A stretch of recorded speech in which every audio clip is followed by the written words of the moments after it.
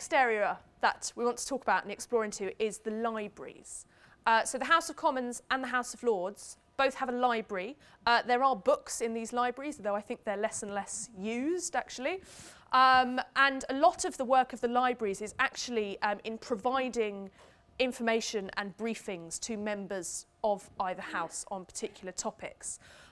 So the House of Commons Library is very responsive in some ways. They take queries from members of Parliament and produce briefings for specific members of Parliament in answer to questions, but also produce wider briefings as well, as does the House of Lords Library. I'm going to hand over to Elena to talk a little bit more about the library and academics. Thanks.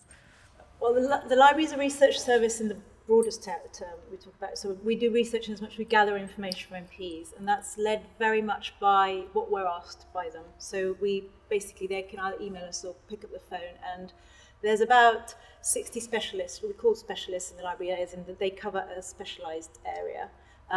Quite often they will have some specialist knowledge of that area, but people do move around, so that actually varies. We also have 2 sections with statisticians in them who do statistical inquiries, and between us we cover pretty much, the idea is that we cover much everything. So there's a Home Affairs section, there's an International Affairs and Defence section, Science and Environment, Parliamentary centres, there's about eight of them. And the idea is that whatever an MP has an in question on, whether it's from something from a constituent, whether it's to do with a debate or a piece of legislation, or they're going to do a speech, or they're going to write an article, and they've got any questions about anything, they can pick it up, and we will answer their question to the best of our ability. Our timeline is our longest deadline is 2 weeks. Quite often it can literally be a phone call which we need to try and answer on the spot if we've got enough knowledge, or within half an hour. And therefore our output varies significantly from something that could be a couple of links and a quote to a proper drafted, can be quite long memo, which could be 10 pages of information, and always fully referenced. So we always, we do put a bit of our own analysis there, but the whole idea of it is that it's a balanced and impartial piece of information. So we don't come up with any conclusions.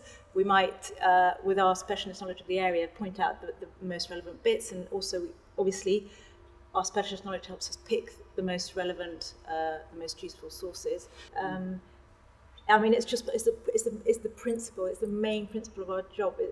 Is that it will be balanced. So you put a range of views across. You might, you might give them the weight that they deserve. So, for example, climate change. I've been asked in the past, can you find me a couple of academics who are climate skeptics? And I've had to write back and say, well, not in the UK. I probably can't.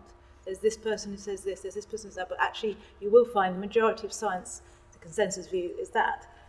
That probably didn't give the MP what he wanted, but I gave him, it was up to him what he did with that. He could go and talk to one of the published climate scientists, he could go and talk to the person in, I think it was Liverpool, who was, who wasn't published. But that was their choice, but the onus is on us to make sure we give, if somebody just, sometimes just get a short question, you give them the short answer. If that's specifically what they want, then you give it to them. But we have to, as much as we can, we put it into context. And I think with select committees, they quite often like people who are contrarians, to be honest, and just to test them, really. Well, yes. Well, also often things aren't clear cut. I mean, when you're making a recommendation, you do have to factor in politics as well. So it's not just pure science. It's economics, it's environment, it's political ideology, all these things get factored in. So, if I'm drafting a report, I think in my head a template, arguments for, arguments against, linking paragraph, recommendation.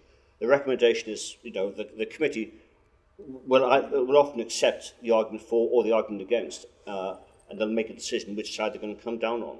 One recent example was in relation to copyright online. The committee I work for, perhaps understandably, came down very strongly in favour of the owners of intellectual property, the creative industries, the music industry, the film industry. They came down very strongly in favour of that, to the expense of Google. They criticised Google for not doing enough to prevent online piracy, and that's a decision that committee made. But there were counter-arguments. And within committees, people have different views. So, they will have those internal arguments, and people will be coming at the subject from different areas with preconceived ideas, but for the most part, quite often there's a clear consensus that comes out of that. The committees try to reach a consensus because their reports have a lot more impact if they're unanimous than if they split along party lines, for example. So committees try to be consensual. Because they do, I don't know if I mentioned that, they are set up to reflect party lines. So for the bigger, the more MPs you have in Parliament, the more MPs you'll have in a committee. But they are cross-party.